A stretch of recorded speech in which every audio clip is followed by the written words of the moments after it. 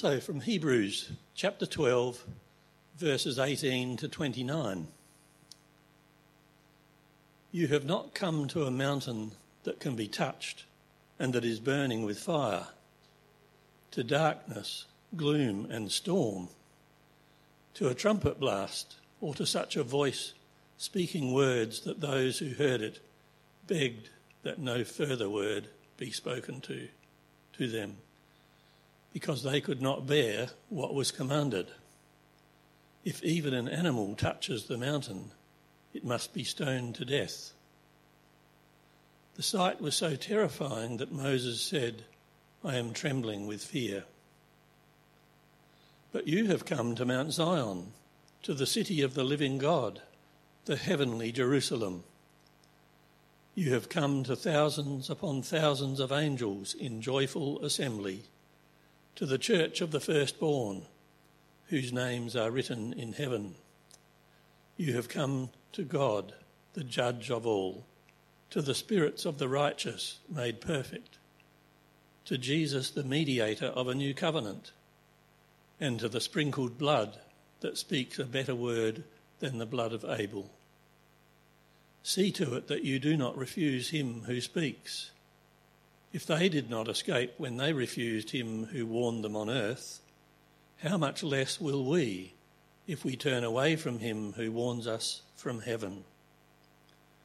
At that time his voice shook the earth, but now he has promised, once more I will shake not only the earth, but also the heavens. The words once more indicate the removing of what can be shaken, that is, created things, so that what cannot be shaken may remain. Therefore, since we're receiving a kingdom that cannot be shaken, let us be thankful and so worship God acceptably with reverence and awe, for our God is a consuming fire.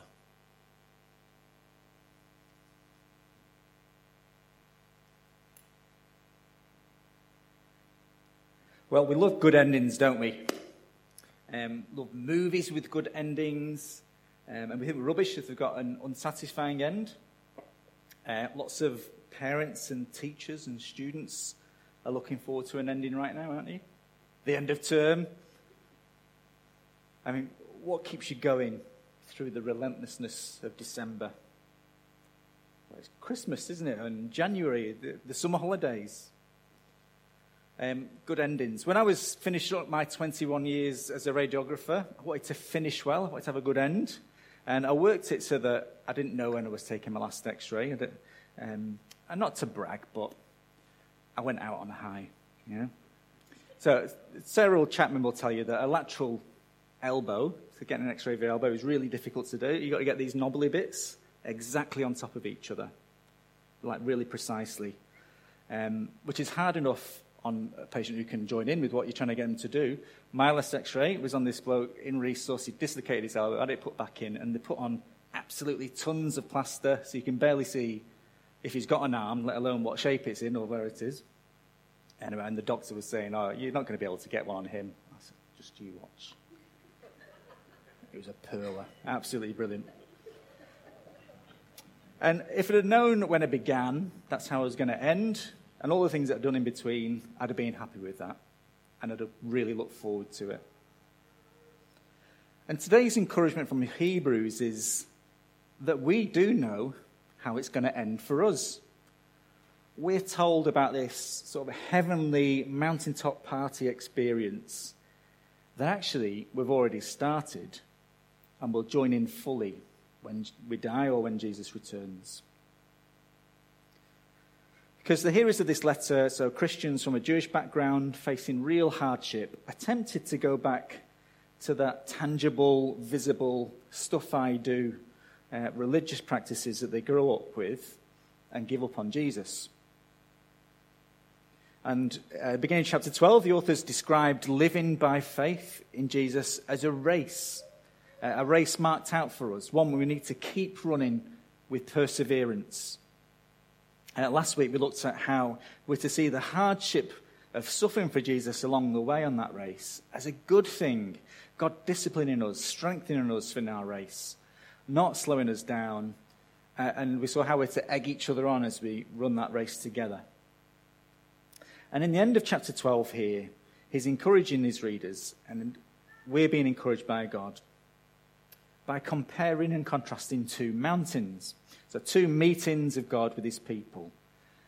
The old covenant meeting of Mount Sinai, where God originally appeared to his people and made them a nation, gave them the Ten Commandments, all of that. And the new covenant, heavenly mountaintop city, the place Christians are citizens of now, and where we'll end up.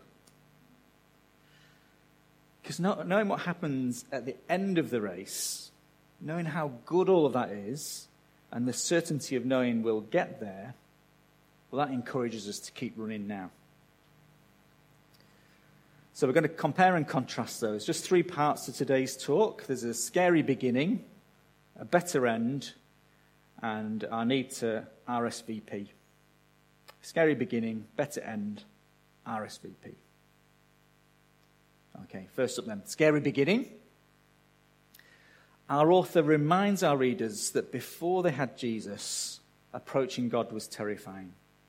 Before they had Jesus, approaching God was terrifying.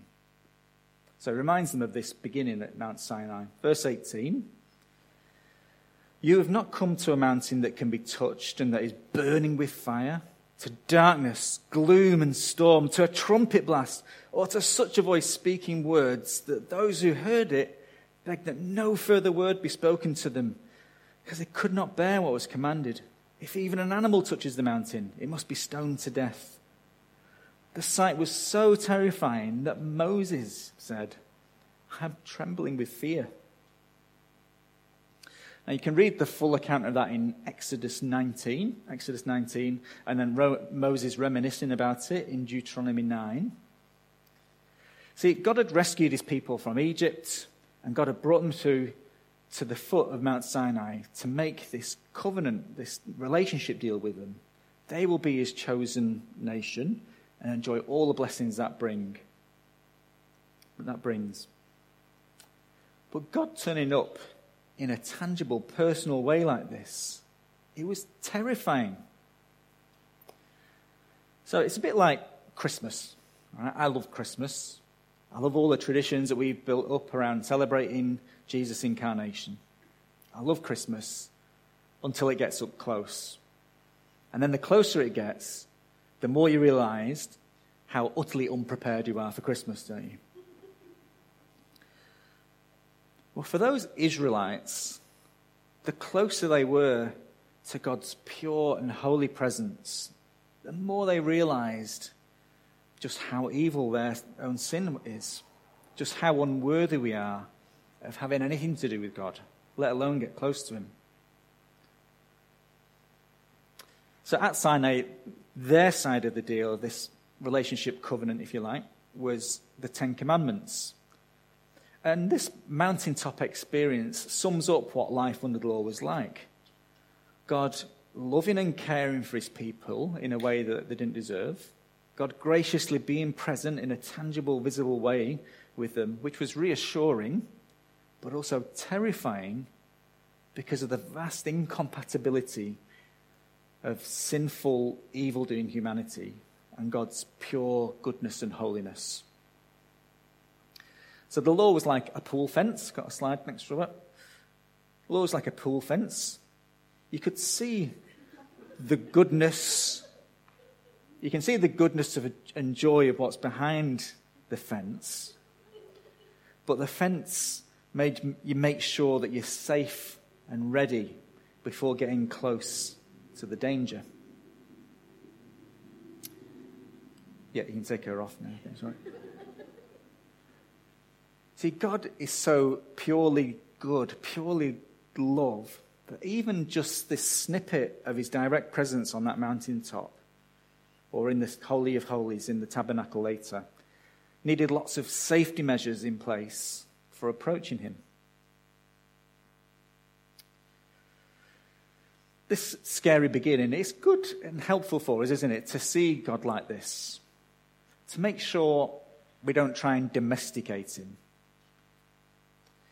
He's seeing these aspects of his awesome majesty, seeing his deep life and death concern for holiness, helps us appreciate all the more just how far Jesus has brought us, just how serious our sin is, just how much God has loved us to come up with the plan that he did to rescue us from it.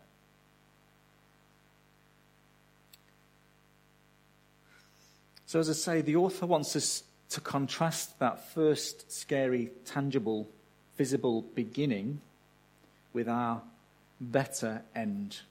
Our better end, second point. We have come to a mountain, a different mountain, where we can be in direct contact with God, enjoying the blessings that brings now, knowing that we'll enjoy them fully when our race is run. So this mountain and who's there is described for us. So first, it's the place that is described in three ways. So verse 22, you have come to Mount Zion. So in the Old Testament, broadly speaking, that's the place where the Messiah will rule from in the new age. You come to Mount Zion, to the city of the living God. So the eternal city where God will gather his people. The heavenly Jerusalem. So that's what this city is named in Revelation. So a little bit of Revelation 21 here. I saw the holy city, the new Jerusalem, coming down out of heaven from God, prepared as a bride beautifully dressed for her husband. And I heard a loud voice from the throne saying, "Look, God's dwelling place is now among the people, and he will dwell with them. They will be his people, and God himself will be with them and be their God." So that's the place, this different mountain we've come to. And verse 22, who is there? You have come to thousands upon thousands of angels in joyful assembly. So the church of the firstborn, whose names are written in heaven. I've noticed in Australia they're not such a big thing, but in England, the works Christmas do, or the Christmas show, I think you call it here, is a really big deal. You know, in my work, we all wore uniform at work, so when people came out to a party, all dressed up, and busting moves on the dance floor, they were nearly unrecognisable. It was a really fun, festive gathering. Well, we've come to a mountain, and there's angels there. It's not just that there's angels there. These angels are partying. So joyful assembly there is a really kind of dowdy, play it down translation of festal gathering, the kind of word that was reserved for the party of the year. So this mountain has angels in full party mode. Who else will be there? The church of the firstborn. So every Christian there ever has been or ever will be. And that's why all the funerals I've helped do as a pastor, I've been sad, but not heartbroken, because they've all been for Christians. And I know that this is where I'll see them next. I'll get to see my mum again. I don't think she'll be dancing. She'll probably be offering people food and things like that. I don't know. But that's not even the best of it. Verse 23. You have come to God, the judge of all, to the spirits of the righteous made perfect, to Jesus, the mediator of a new covenant, and to the sprinkled blood that speaks a better word than the blood of Abel. So we will be not at the foot of the mountain, but in the mountain city with God, our judge, directly. And we'll be okay. Well, not just okay, we'll be welcomed on the VIP list, brought in there by our brother Jesus, and saying, "There with me." All this is possible because of what Jesus' blood, what his death on the cross achieves. See, murdered Abel's blood cried out, guilty, justice. Jesus' blood has paid for that guilt, and so Jesus' blood cries out, forgiven. See, in that scary beginning, they were right to be scared at Mount Sinai. All of us, in our own way, have turned our hearts against God, the righteous, fair, perfect judge of all. And God is scary because he's holy. He's purely good. And if you're trying to save yourself, or if you're just ignoring the rift between you and God, well, then you should be scared. Sin is a deadly problem. But the good news is, in Jesus, God has done everything needed to get us into this heavenly party. All we have to do is believe and accept the invitation. Did you notice in verse 22, though, the past tense, you have come? When? When did we come to this great sounding party? I mean, I've been to some good parties, but not like this one. Well, lots of times the New Testament talks about things that are spiritually, by faith, true and certain for us now, that we'll only experience fully when Jesus returns. And they're true for us now because we are spiritually united with Christ when we put our trust and faith in him. So there's a couple of examples of this. Colossians 3. Since then, you have been raised with Christ. Set your hearts on things above, where Christ is, seated at the right hand of God. Verse 3. For you died, and your life is now hidden with Christ in God. When Christ, who is your life, appears, then you also will appear with him in glory. So in other words, because we're united with Jesus, what happens to him happens to us. His story becomes our story. That's a great comfort, isn't it? You know, if you keep running your race, if you just keep holding on to Jesus, trusting him, getting rid of anything that might stop you doing that, your life is treated as good as his. The same ideas in Ephesians 2, 4-6. But because of his great love for us, God, who is rich in mercy, made us alive with Christ, even when we were dead in transgressions. It has been by grace you've been saved. And God raised us up with Christ and seated us with him in the heavenly realms in Christ Jesus. And when Jesus returns, we'll experience all this fully, physically, as our spirits are reunited with our resurrection bodies. Our resurrection bodies are somehow recognizably us, but perfectly suited to being in God's pure, direct presence, and will last for eternity. In the meantime, before God brings that city to us, well, we live and we bear witness in this old city, don't we? See, we can enjoy the great comforts of knowing we're citizens of the heavenly city, and we are that now, and that's where we'll end our race. But for now, we have to live in tension, running our race in a city that on the whole is really cheesed off that a marathon's been put on and has closed all the roads. Living in tension and running a race in a city that is opposed to God in his ways, even whilst denying his existence.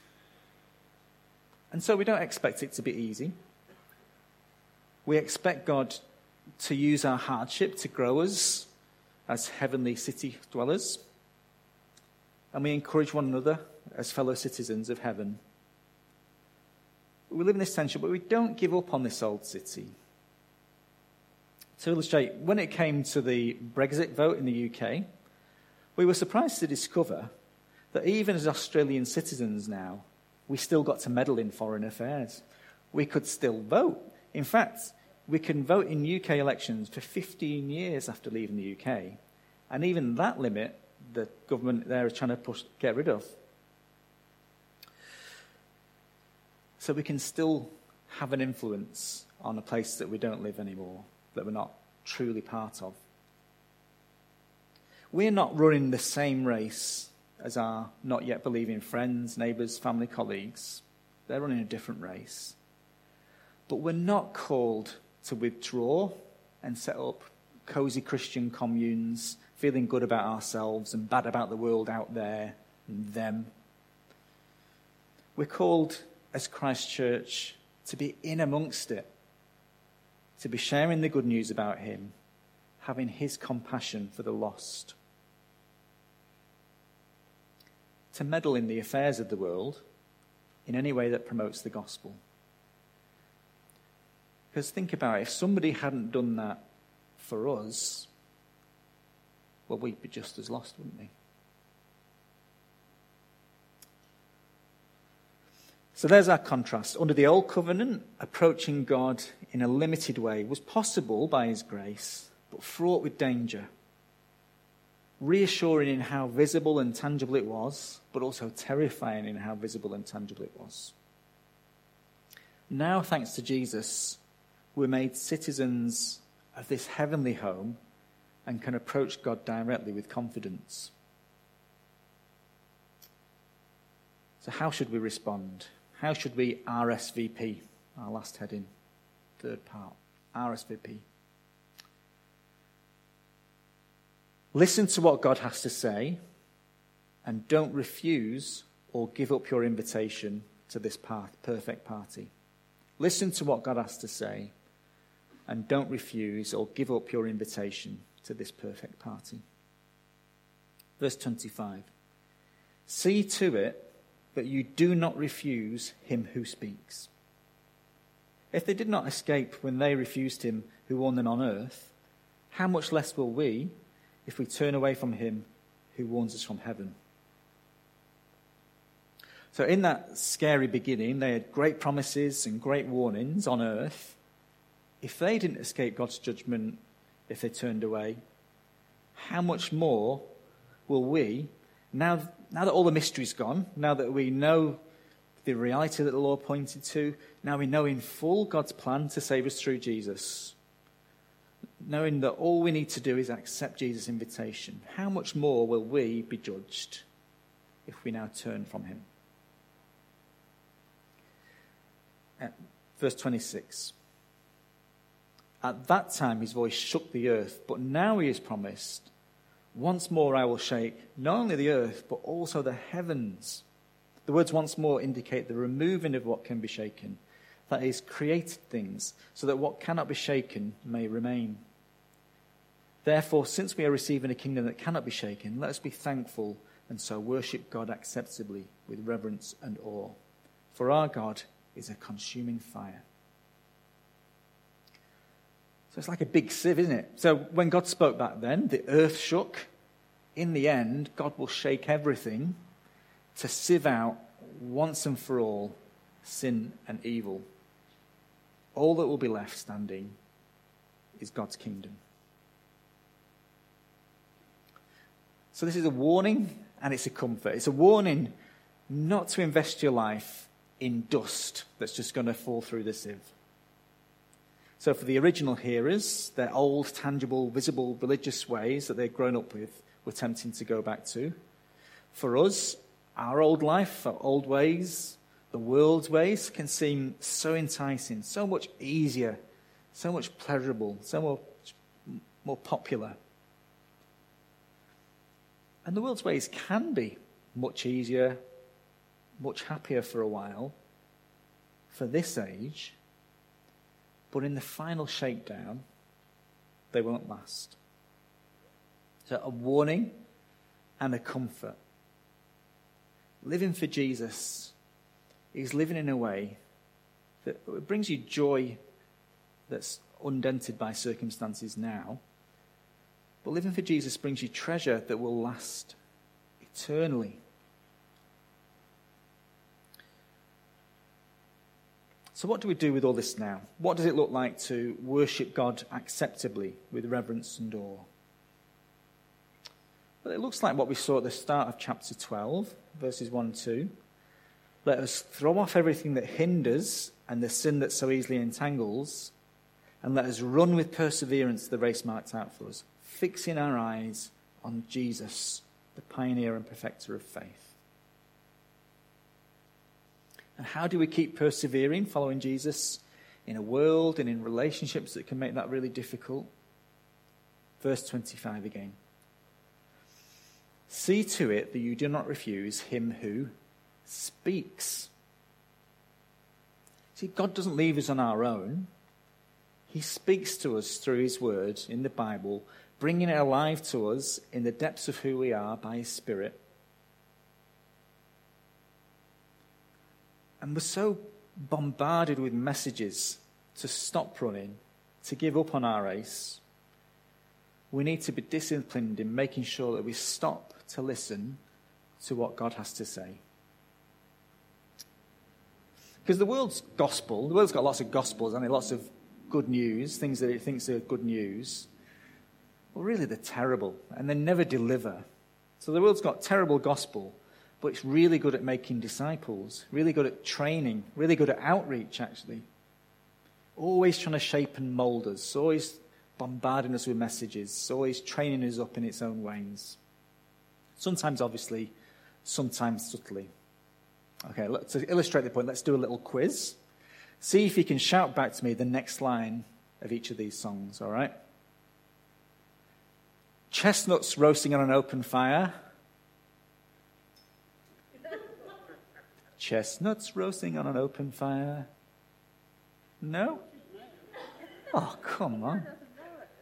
Jack Frost nipping at your nose. Okay, I didn't get that one. All right. Let's try another one. All right, the Christmas songs, just to get your head in the zone now, okay? Oh, the weather outside is frightful, but the fire is so delightful. Since we've no place to go... Oh, that's better. You get on to it now. Good. See if you know this one. I just want you for my own, more than you could ever know. Make my wish come true. Well done. Well done. Now, you might well have gone out of your way to not listen to those songs, especially this time of year. Yet they seep in, don't they? Well, it makes you wonder, what else of all the visible, tangible, physical goodies that the world promises is seeping in? Is anything turning our heads from the grace set before us? See, much of the blessing that we enjoy and that we will enjoy in the future is for now, is invisible. It's by faith, and that means we can only see it by hearing and believing God's word about it, receiving it by faith. So, make sure you're listening. A good thing for all of us to ask ourselves is, when did I last read the Bible in such a way that I let it challenge me? And I went away knowing I needed to change something. I went away and put it into practice. And I'm different now because I read it. When did that last happen?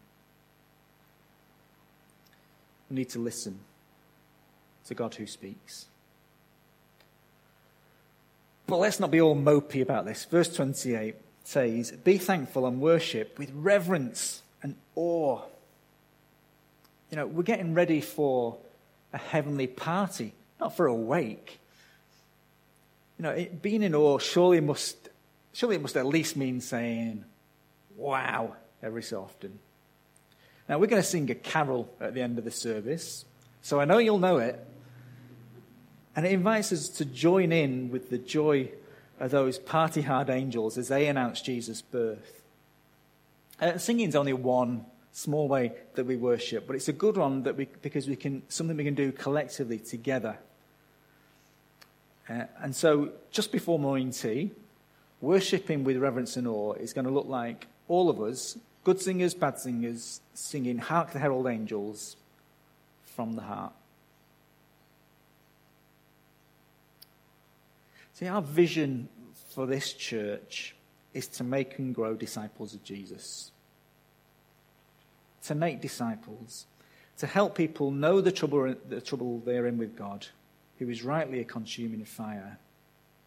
But also to know that in Jesus he is come in grace so that he can welcome us into perfect, loving relationship with him, into that new city.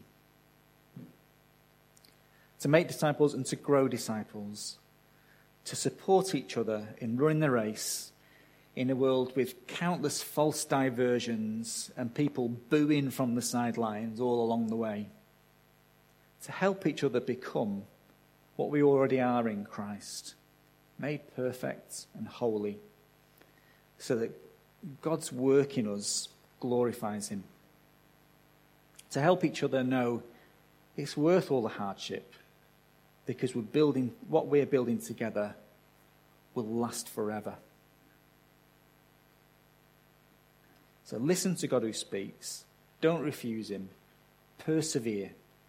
Be thankful. Worship him with reverence and awe. And to finish, I'm going to get my inner Anglican on. Don't worry. This is a prayer for the first Sunday in Advent, which I don't think is today. So we're not too Anglican. But it's a really good prayer. Advent in a church calendar is about remembering Jesus coming first, being born, being incarnate, and looking forward to his return. And this prayer is good for what we just looked at, I think.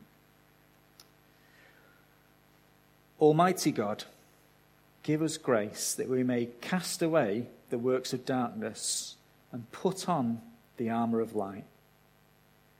Now, in the time of this mortal life in which your Son Jesus Christ came among us in great humility, that on the last day when he comes again in his glorious majesty to judge living and the dead, we may rise to the life immortal through him who lives and reigns with you and the Holy Spirit, now and forever. Amen.